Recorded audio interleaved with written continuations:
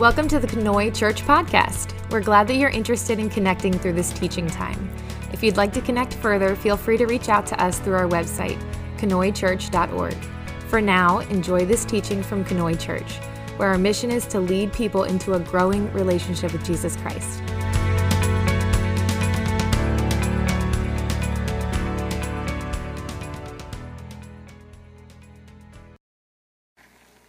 Good morning. How many of you have ever had glasses or corrective lenses in your life? Yeah? Okay. Some of you still have them, I can see by looking out. Some of you still have them, which is fine. I've never had to wear glasses. I've got some reading glasses. Like sometimes my eyes get really tired. And last year after I had that concussion, I definitely had tired eyes sometimes. And reading books with small print, I'd have to wear glasses sometimes. But generally, I don't have to wear glasses, which is kind of a definite gift in a family where I am the only one that doesn't have to wear glasses. But you know, I chose this as the cover for the bulletin today because part of what we're talking about in the chapter that we're reading today is our vision. It's clarity. It's being able to see clearly. When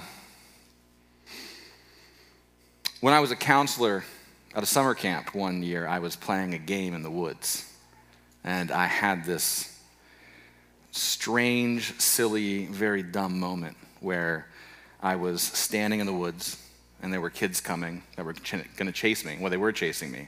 And I guess I was taunting them, all right? So I was standing, waiting for them to get close, and then I would just turn and I'd run away. That was the plan. And so they were getting close, and I turned, and as I turned to run, there was a tree branch with a stick, and it was sticking out, and I guess I was just close enough that I was looking far away, not close, and when I turned to run, the stick went right in my eye. And then I closed my eye on the tree branch. So it stuck in my eye, closed my eye, and I went, oh, and I broke the tree branch off. So I just had this thing sticking out of my eye. And it hit me in the eyeball so hard that I could not even tell what was up and down. The world just spun around. And so I thought, I'm going to just sit down because I have no idea anymore what is happening. Anyway, so I had this thing, I had to go to the emergency room, then take the stick out of my eyeball. And so now, though I can still see just fine, apparently if you look at my eyeball with whatever machines they use to look up close, there's a crater in my, what's the black part? Is that a pupil? Yeah, there's a crater in my pupil from that stick that just right in my eyeball. Hopefully down the road that doesn't cause any problems. But what a story, and the people that were standing around me, just a stick sticking out of my eye. So anyway, in that moment, I could not see clearly, right? And it took a little while for my eye to heal up till I could see clearly again. Sometimes when we come to Scripture, we look at this stuff, we read this stuff, and sometimes it's very clear. We look at it and we go, I can see what I have to do. I can see what it's telling me to do. I can hear the Holy Spirit through this thing that I'm reading. I know the way that I have to live. I feel convicted in the ways that I have to change, right? Sometimes that's what we feel when we read this stuff. Other times we come to it and we read it and we go, I don't know what I just read. I'll read it again, but it seems like, I know it's English, but it's feeling like Greek, right? We have no idea. There's no clarity there. So what we're going to get into in this chapter is a lack of clarity. Don't feel bad when you come to Scripture and you feel a lack of clarity. Because one of the things that we're going to see is that there were people who walked and talked with Jesus, who were taught by Jesus, and they had a lack of clarity. They sometimes could not even tell what was up and what was down, right? The world was spinning for them, and they didn't even know what was going on. So We are in Mark chapter 8 this morning. So if you have your Bible, grab that, pop it open. If you don't have a Bible, they're in the back of the chairs in front of you. If you want to get your Bible app out, go for that. We're just going to go ahead and read kind of a section at a time. We'll talk about it, and then we'll just keep going. And this chapter starts out with another massive miracle that Jesus does. And last week we did Mark chapter 7 and we read it backwards. So let me just remind you that the last thing that happens in Mark chapter 7, though it was the first thing we talked about last week, the last thing that happened was that Jesus went on a really long journey with his disciples, okay? He spent a lot of time with them, and one of the things that we said was probably what happens when you go on a long journey with people is you talk, you teach, you get to know each other. Jesus is investing in his disciples on that long journey. And we are about to see some of the fruit of that investment in this chapter. There's a bunch of stories that happen in this chapter. We're going to see some of the fruit from that. All right? So let's just jump in because there's a bunch of ground to cover. Chapter 8, verse 1. During those days, another large crowd gathered. Since they had nothing to eat, Jesus called his disciples to him and said, I have compassion for these people. They have already been with me 3 days and have nothing to eat. If I send them home hungry, they will collapse on the way because some of them have come a long distance. His disciples answered, but where in this remote place can anyone get enough bread to feed them? Well, how many loaves do you have? Jesus asked. 7, they replied.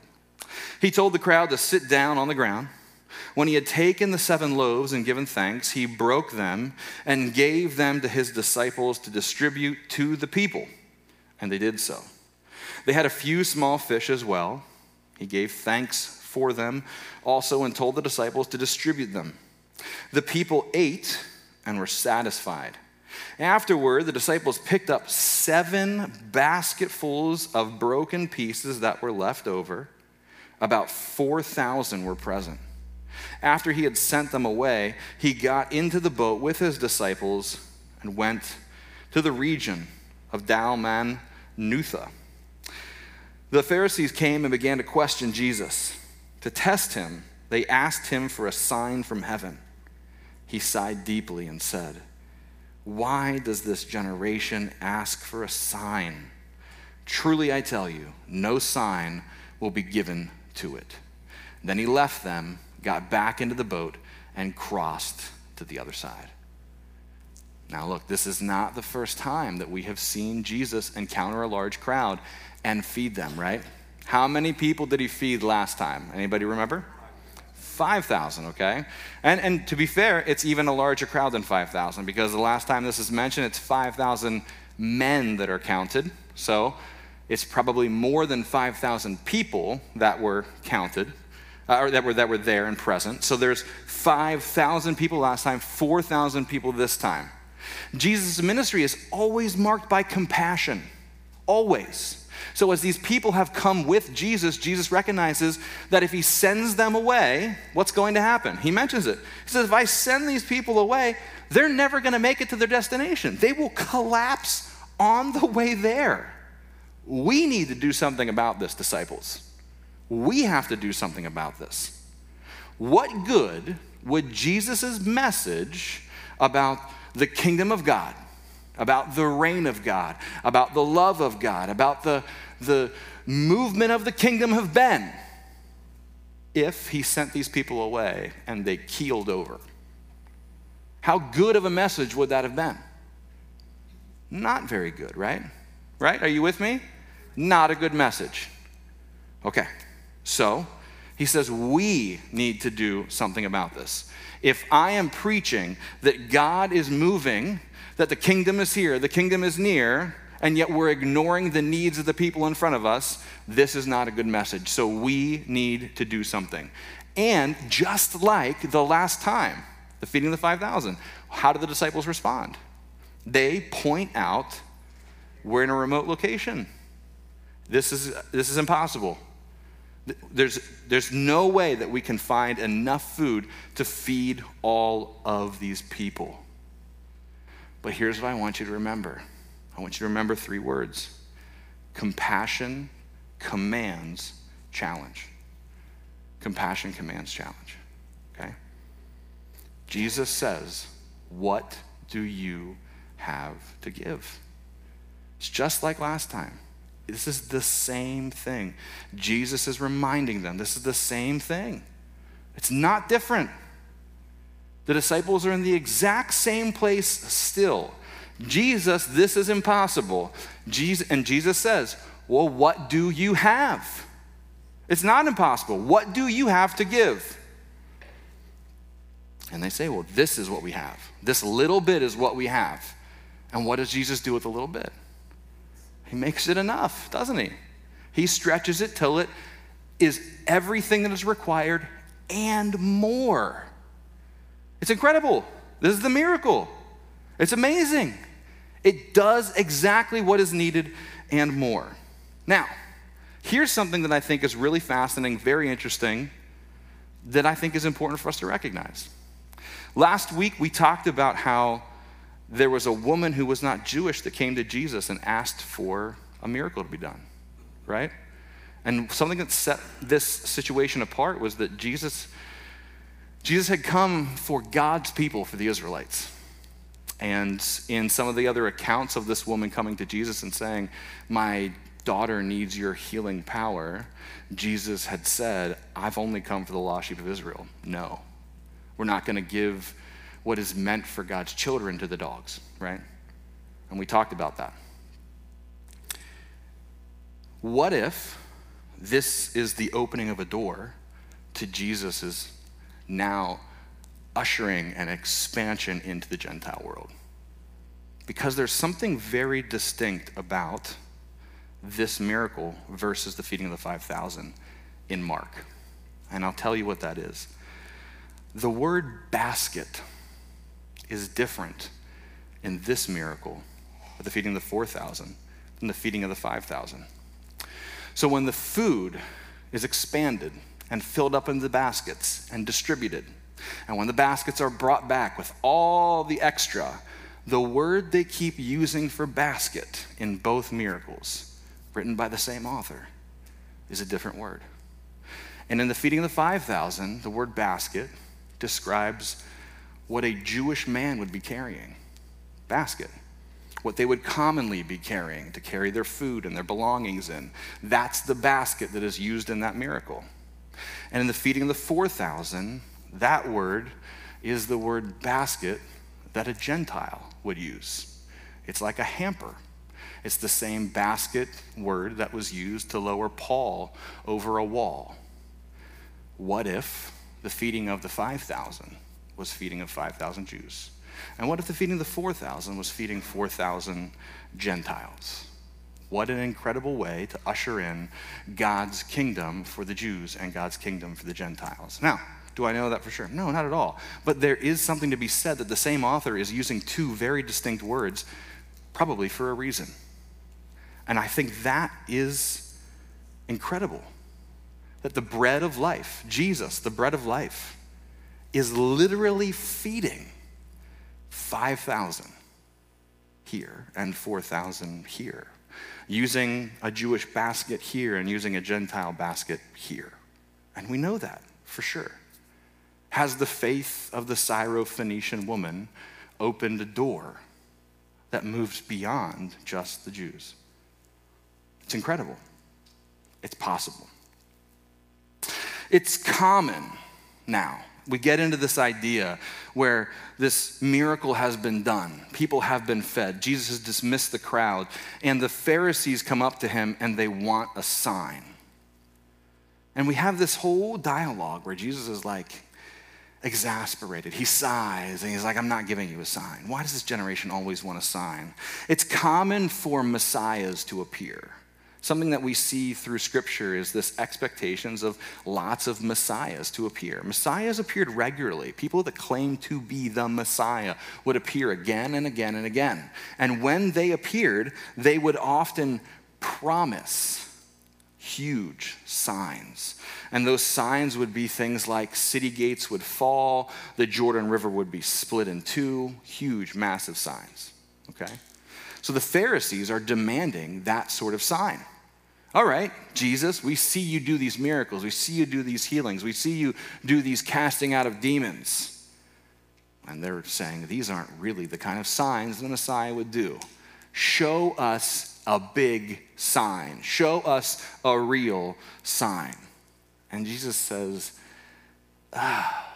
why does this generation always want a sign? No sign will be given. Because for Jesus, to say that a sign is something that he is going to do would be like saying that God is coming from somewhere else and breaking into this place. That God is up there, somewhere, out there, away from here, and needs to come here. But that's not what Jesus has been preaching and teaching and showing them. What Jesus has been saying this whole time is that God is here. Literally, Jesus is the incarnation. God come in the form of man. He is here. And as he gives these parables, as he's been teaching about the kingdom of heaven, Jesus has been saying again and again, the kingdom of God is near. The kingdom of God is here. And so what does he say? He says the kingdom of God is like a mustard seed. Well, a mustard seed isn't something up there, out there, away from there that has to come here. A mustard seed is something that is already here. The kingdom is here. What else is the kingdom of God like? It's like a treasure in a field. That's not something out there, away from there. That's something that is commonplace here. The kingdom of God is like a man with 2 sons. Right? The kingdom of God is like a pearl of great value. The kingdom of God is like a woman who's searching for a lost coin. A kingdom of God is like a lost sheep. The kingdom of God is like leaven in bread. The kingdom of God is like a net thrown into the sea. Everything that Jesus has been teaching is like, hey, the kingdom is already here. It's in this place. I don't need to show you that it's somewhere else breaking in. What I'm trying to show you is that it is here, right now. And if you don't have eyes to see and ears to hear, that's on you and your hard heart. I'm trying to open your heart and open your eyes and open your ears to show you it's here. You don't need a sign. I am the sign, and you're missing it. Are you with me? No sign will be given. Those who are looking for a sign are missing the very, very good news that Jesus has been already trying to show them. The kingdom is here. So Jesus sends the Pharisees away without a sign. Let's pick it up in verse 14. The yeast of the Pharisees and Herod is the section title, at least in my Bible. Now, the disciples are about to get really myopically focused on something. The disciples had forgotten to bring bread, except for 1 loaf they had with them in the boat. Be careful, Jesus warned them. Watch out for the yeast of the Pharisees and that of Herod. They discussed this with one another and said, it's because we have no bread. Aware of their discussion, Jesus asked them, why are you talking about having no bread? Do you still not see or understand? Are your hearts hardened? Do you have eyes but fail to see, and ears but fail to hear? And don't you remember, when I broke the 5 loaves for the 5,000, how many basketfuls of pieces did you pick up? 12, they replied. And when I broke the 7 loaves for the 4,000, how many basketfuls of pieces did you pick up? They answered, 7. He said to them, do you still not understand? We'll pause there. It's got to be hard to be a disciple of Jesus and have Jesus look at you and say, do you have a hard heart? Are your eyes unseeing? Are your ears unhearing? Those have to be hard words to hear, right?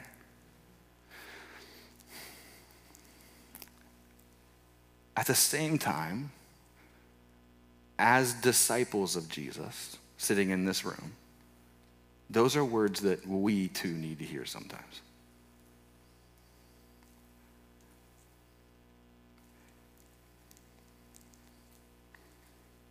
if we don't ever hear those words, I don't know that we're actually being honest with ourselves, okay? At this moment, what we have is a failure to learn from experience from the disciples. They forgot bread, food, sustenance, and they are worried that they're not going to have anything to eat. That's what they're focused on. Despite the fact that they just witnessed a miracle where Jesus took nothing, almost nothing, and fed 4,000 people, right? Despite before that, having been through a miracle where Jesus took almost nothing and fed 5,000 people. You and I do the same thing. We're all guilty of it. Whether we want to admit it or not, we are also forgetful. There are times in our lives where we forget the illnesses that we have recovered from. And we become sick. And we get very frustrated and very angry with God. How have you done this to me? How have you let this happen to me? I thought that I had given my life to you. I thought that I was doing the right things. I thought that I was saying the right things. And we forget God saw us through the last one and the one before that, right? We forget about the last unsolvable problem that was solved, right? We forget about the last irreconcilable relationship that was reconciled. We forget about times of happiness that followed awful times of sorrow, especially when we're in a time of sorrow. When we're in a time of temptation, we forget about the last time of temptation when we did not fall, when God gave us the strength to see us through temptation. When we are feeling down about falling to temptation, sometimes we forget that God has redeemed us, that there is no unredeemable sin, that God has redeemed us, that we are not unredeemable.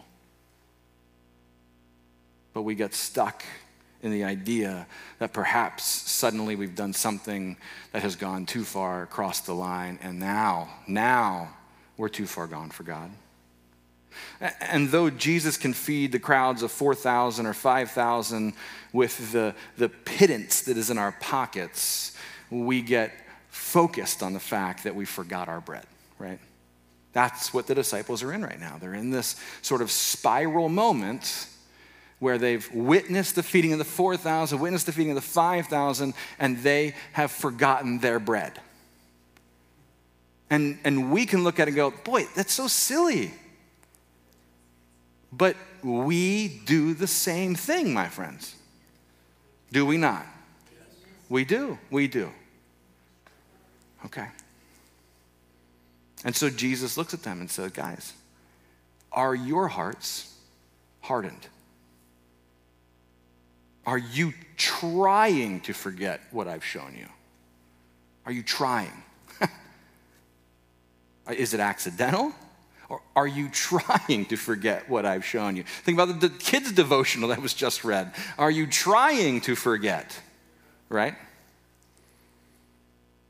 You should be more worried that you don't fall into the trap of the yeast of Pharisees and Herod. That's what you should be more worried about.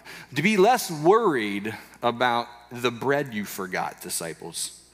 Be more worried about falling into the trap of Pharisees and Herod. Yeast is a bad word to the Jews, right? Because the Jews eat unleavened bread. They don't eat bread that has risen. So for Jesus to say, watch out for that yeast, that's a bad 5-letter word, okay? And so they have to think, well, what's the yeast? What's the yeast? It's not just sin. But what do the Pharisees and what does Herod pursue? What do they use religion to pursue? Power. Power. And what is it that Satan tempts Jesus with in the very beginning before his ministry starts? But power, again, power. And what is it every time that Jesus does a really huge miracle in front of really huge crowds that Jesus really tries to guard his disciples from the crowds who are getting riled up about? Power. Because the crowds get worked up and they want to make Jesus the king, the Messiah. And Jesus dismisses the crowds one way and sends his disciples the other way. Because that is not what Jesus is about. It's not about using all of this for power, but Herod is about power. And the Pharisees are about power. Jesus is saying, look, be less worried about forgetting your bread. Be more worried about falling into that trap, because Jesus' way is not power over. Jesus' way is a Messiah, not with a sword, but with a cross. And he is about to spell this out so clearly in a moment. And the disciples, specifically Peter, are going to push back hard because they don't understand. And I'm going to tell you that I think there are people today that still don't understand this. Still. And this is one of the reasons why we have to hear when Jesus says to us, are your ears closed? Are your eyes closed? Disciples, are you listening?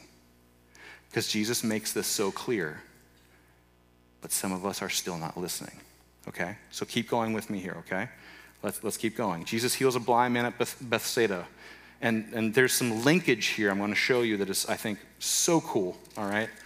But I want to keep moving through this because I know there's some food downstairs, and I feel that, all right? I smell it. My belly's grumbling a bit, all right? So 22, they came to Bethsaida, and some people brought a blind man and begged Jesus to touch him. He took the blind man by the hand and led him outside the village. When he spit on the man's eyes, I wanted to make sure I read that right, and put his hands on him, Jesus asked, do you see anything? He looked up and said, I see people. They look like trees walking around. Once more, Jesus put his hands on the man's eyes. Then his eyes were opened, his sight was restored, and he saw everything clearly. Jesus sent him home, saying, don't even go into the village. Pause. Now, just a couple things to say on this. One, I want to say again, I said this last week, I'll say it again. One of the first things he does is he takes them away from the crowd, right? I think that's such a neat thing. Again, this is not supposed to be a showy thing. Jesus is not trying to be, fog machines and lights and do this showy thing on a stage in front of a whole bunch of people. Jesus takes this guy who needs healed, he pulls him away from the crowd, and he does this private thing, okay? That's neat. And one of the things we see in this miracle that is interesting is that it's like his sight comes back to him in stages. Fascinating. Is it because Jesus is tired? Is this just too hard for Jesus today? Like he got up and he's just like, oh, I've got like a sore shoulder, a sprained finger, and so like my spit's just not like 100% today, so I just can't quite get this one right. Like no, of course it's not that, all right? Like it's not that. There's a bigger picture here, and so there's a bigger picture. I want to make some connections for you, but I got to wait to do that. So let me just say this. No one sees all clearly in one shot. No one understands everything in one shot. I want to say that because that's huge. When you come to know Jesus, you don't know everything. You don't see everything. You don't understand everything in one shot. It's a process, isn't it? And that's one thing that I love looking at this story and being able to go like, okay, so he saw something, but not everything clearly in the first moment. And then he began to. It was a process. That's so important for all of us to know. And that's so important for all of us to understand about everybody else. As Christians, we tend to be so judgmental of one another. I don't know why. Like, we know what it's like to come to Jesus and go through this whole process of trying to understand ourselves and him and work on our lives. And then we know how hard that is. And then we tend to be so judgmental of everybody else going through it. It's so silly. We should stop it. But this should be clear to us to show us it's a process, right? So no one understands everything in one shot. This is an important lesson for us to consider as we share our faith, as we consider raising our young in the church. No one understands everything. As we consider welcoming new members to the church, right? Or new participants in the church. People that don't want to become members. They just want to come through the door and they want to find a new church to make their home. No one sees everything. No one understands everything. No one sees everything clearly in one shot. It takes time. So let them have their time, right? We walk with them. It's slow, okay? We have to be patient. And when the guy says, Jesus says, hey, do you see? And he's like, it looks like trees walking around. Jesus isn't like, I give up, I'm out, right? No, but sometimes that's what church does. Somebody walks in and they're here for a month or 2 months or a year and they don't act the way we think. And we're like, they're beyond hope. And we abandon them? Come on. We're patient and we give our all. We put effort in the endeavor. It's silly for us to abandon it. Jesus is like, okay, you see some trees walking around. Let's get in there. We'll keep going, right? I mean, I'd hope he didn't do that, but you know what I'm saying, right? Okay? It's not like a curly mo kind of thing either, but Jesus keeps at it. Jesus doesn't walk away, okay? Neither should we, okay? You with me? Okay. I hope that's the kind of church that we are, the kind of community that we are. We stick with it. That's what we should be. That's what it means to be loving and caring, compassionate, merciful, patient. This is what it means to have the fruit of the Spirit present in a community. This is what it means. And not to abandon people because they suddenly don't conform to what you think. And if you start having in your head that they're not conforming to what you think, you're already in the wrong place in your head and in your heart. You need to back it up. All right? You need to check your heart. Are you with me again? Because it's easier to say that right now, all right, than when your heart's in that place. I'll tell you that right now. All right, let's keep going. We're going to come back to the blind man in a second, though, all right? Peter's going to make a declaration here. Where am I at? All right, verse 27. Jesus and his disciples went on to the villages around Caesarea Philippi. On the way, he asked them, "Who do people say I am?" They replied, "Some say John the Baptist, others say Elijah, and still others, one of the prophets." "But what about you?" he asked. "Who do you say I am?" Peter answered, "You are the Messiah." And Jesus warned them not to tell anyone about him. Now, you have to be thinking to yourself too, like, Jesus has to be thinking to himself, have I been successful in my mission? After all this time, in all these places, with all these people, casting out demons, healing the sick, teaching, sharing parables, spending long nights and long trips with my disciples. Have I been successful in my mission? I've moved with the people. I've taught. I've called disciples. I've loved people. Have anybody understood who I am? Have they seen God and what we've been doing? And so Jesus literally puts it to the test.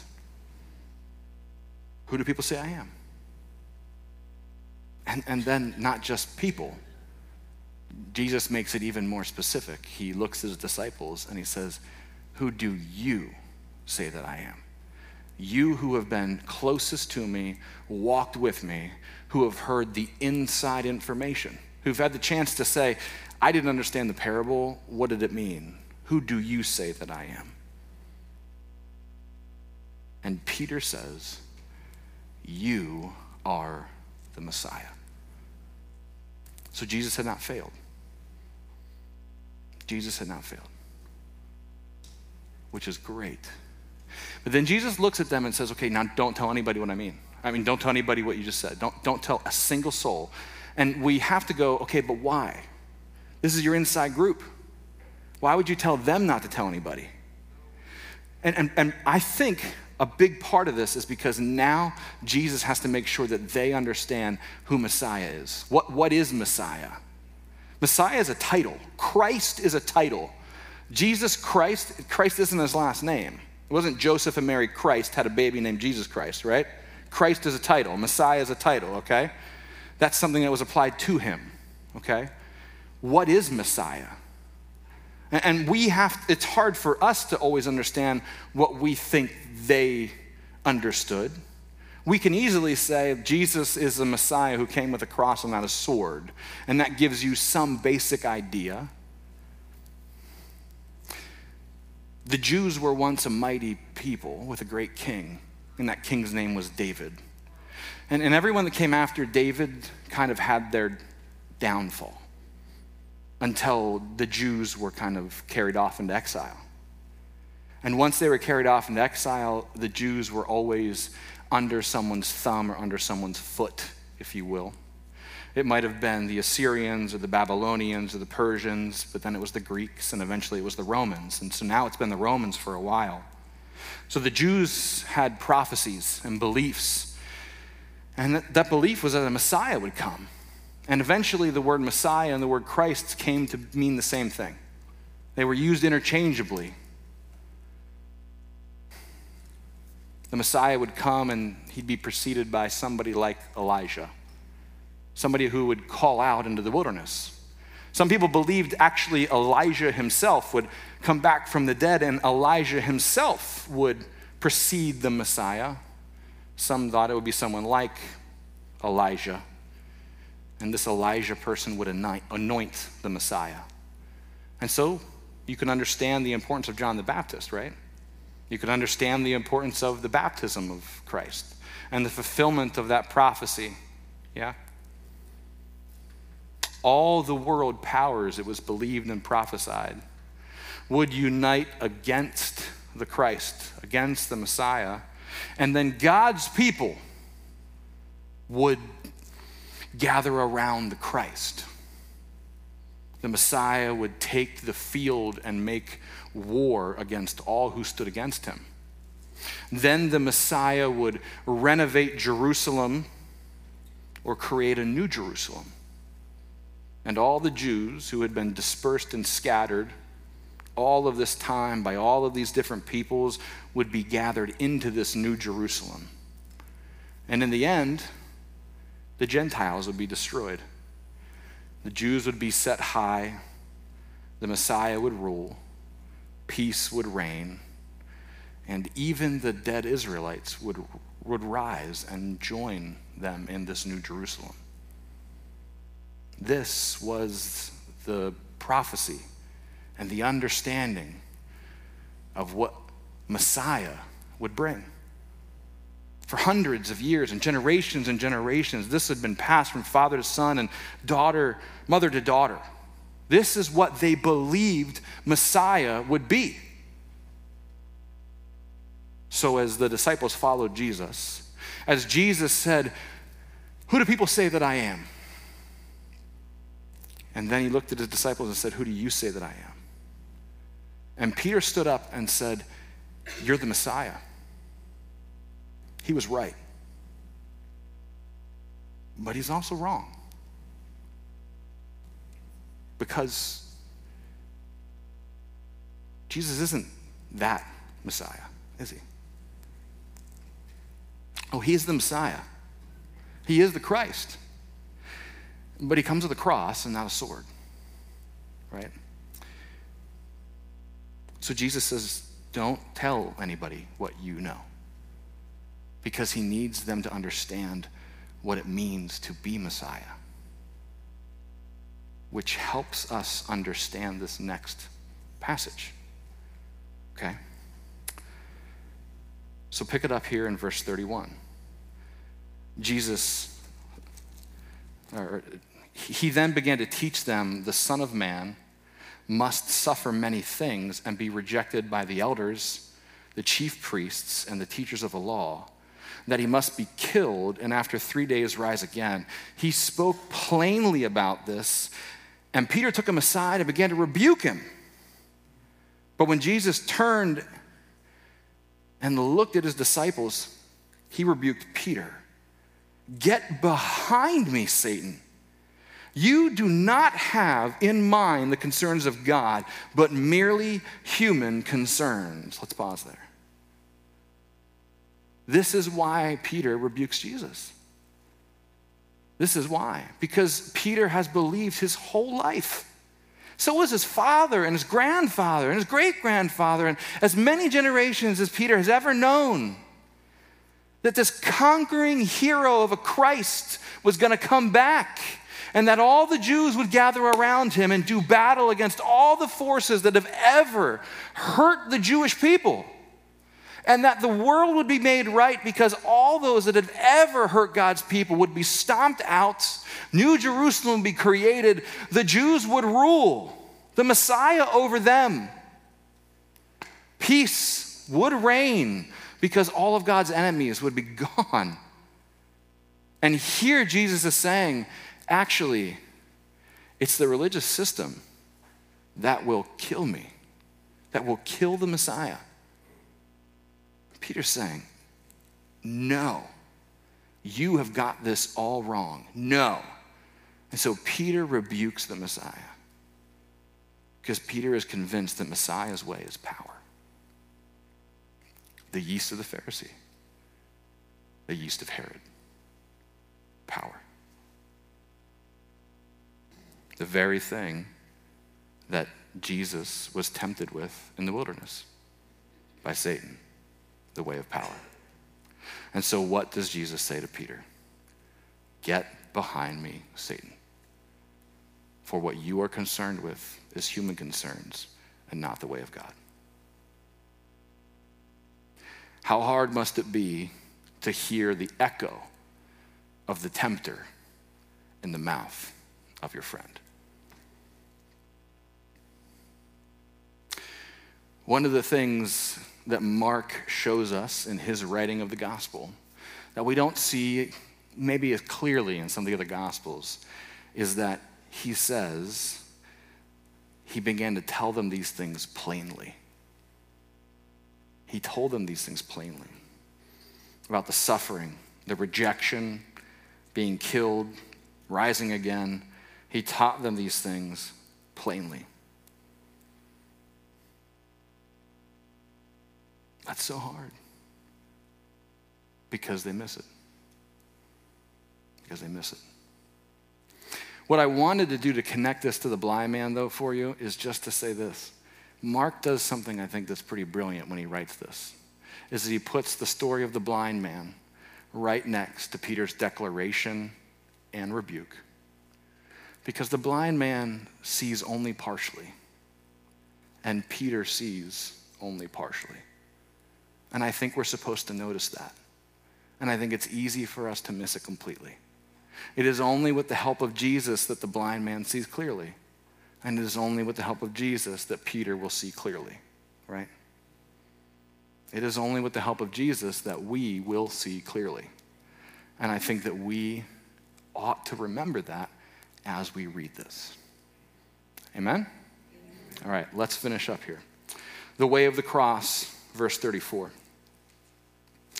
Then he called the crowd to him along with his disciples and said, "Whoever wants to be my disciple must deny themselves and take up the cross and follow me.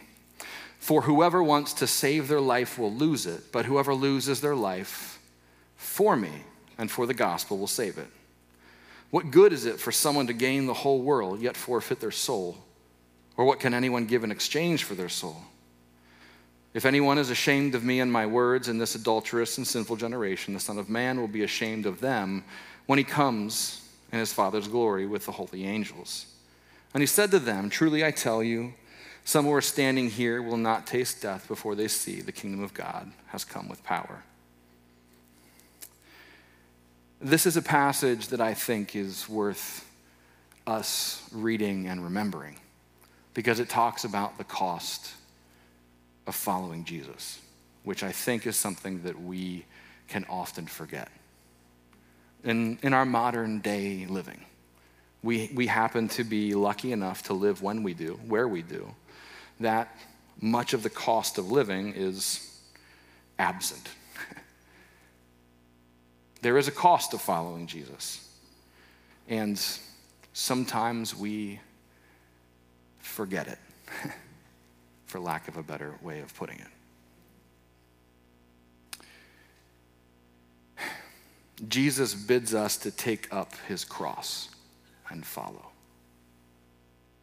Jesus bids us to do that, but he doesn't bid us to do that without him doing it first.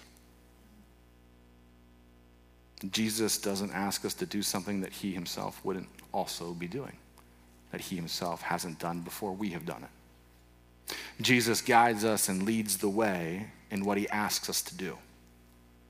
Part of my prayer, sometimes in front of you, but often not in front of anyone, is often that I can see with clarity the feet of Jesus.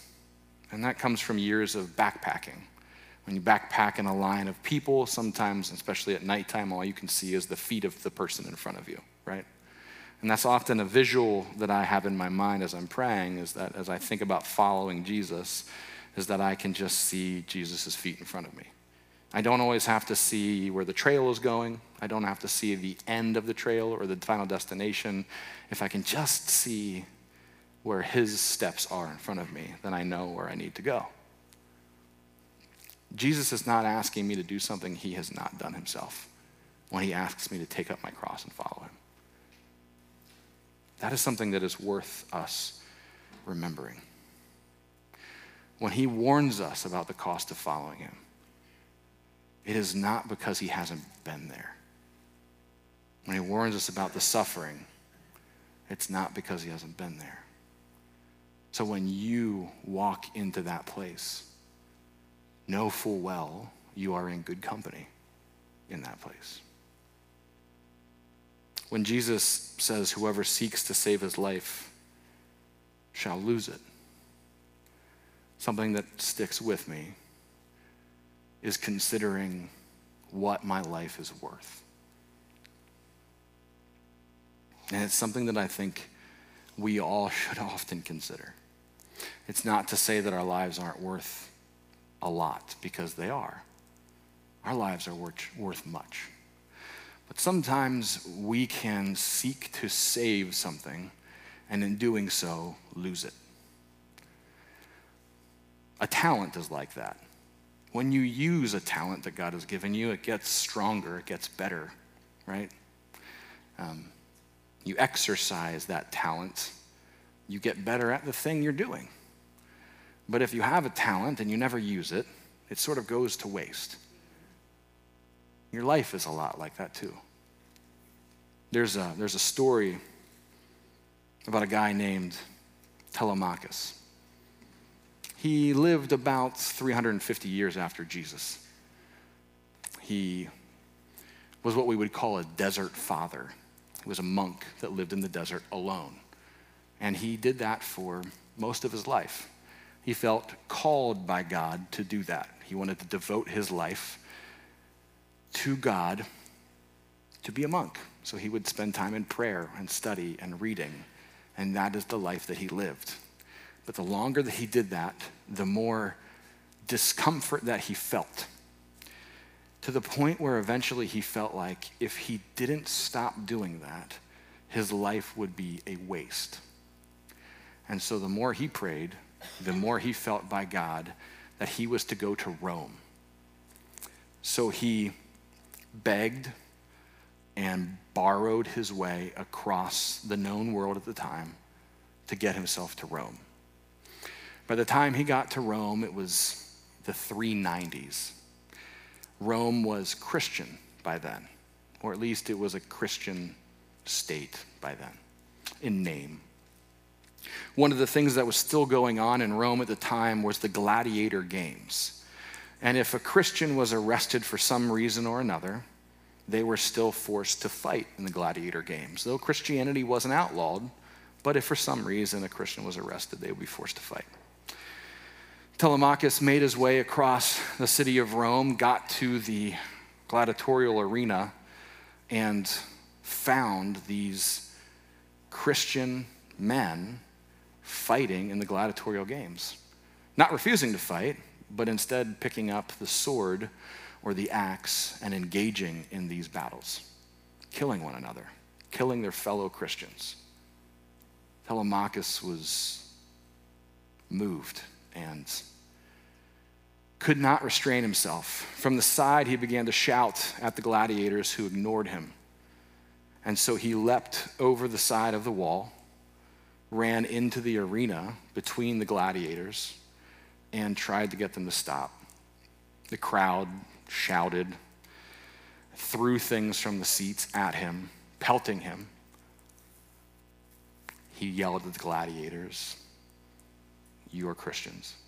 How can you do this? Stop doing this. You mustn't do this." And the gladiators killed him, struck him down right there in the sand. The emperor at the time halted the games. This holy man from who knows where, lying dead on the sand of the arena, he didn't know what to make of it. But the gladiatorial games were ended forever in that moment, in 395. Telemachus' life was oddly worth more dead than alive in that moment. Now, I'm not saying that anyone sitting here, your life is not worth living. But each of us need to consider what God has called us to, what the cost might be that's associated with that, and if we are truly willing to follow the thing that God has called us to. If you want to save your life, you might lose it. But if you want to follow God and the thing he's called you to, you might end up giving up your life. That's the honest truth. What good is it for a man to gain the whole world but lose his soul, Jesus says. And in the world that we live in today, I think this is a very real possibility. It's a very real possibility that many of us could already be there on a regular and daily basis. That our soul could very much be in jeopardy because of all that we have access to on such a regular basis. That we sacrifice honor for profit. That we sacrifice principle for popularity. That we sacrifice lasting things for cheap things, or that we sacrifice eternity for the moment. This is the world that we live in right now. Whether it's clicks or likes, or it's a snapshot, or it is lives, or whatever it might be. This is the world we live in. How might we make sure that we choose the eternal things over the temporary things? How might we make sure that we are choosing Christ over what is now and right in front of us? It does us no good to gain the world, but lose the very thing that God has breathed into us. There is a cost to following Jesus. Of this we know. Of this we must be honest. If we're not honest about that very thing, it will be easy for us to walk down a path and not even realize we've done it. As we leave this place today, as we break bread together downstairs, one of the things that I want to encourage you in is to consider the cost of following Jesus. Some of the cost of following Jesus is a wonderful thing. One of those things is fellowship together. That's a cost. You're going to choose to fellowship together downstairs today rather than not, rather than choose solitude, rather than go choose to do fast food somewhere by yourself, rather than choose to go do, I don't know, something that you might do alone. You give up that for this. And that's what we're talking about. Following Jesus is giving up this for that. They're not all negative. Some of them are really, really positive. So today, as we leave this place, part of the cost of following Jesus is community. That is a good thing. That is a wonderful thing. That is a gift. Are you with me? Then let's embrace the cost of following Jesus. But let's not forget that there is still a cost for following Jesus. Let's pray.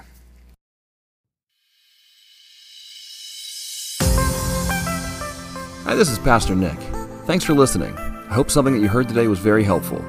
If you want to connect with us further, feel free to check us out on Facebook, Instagram, or our website, kanoichurch.org. Sure, I'm glad we're in this together.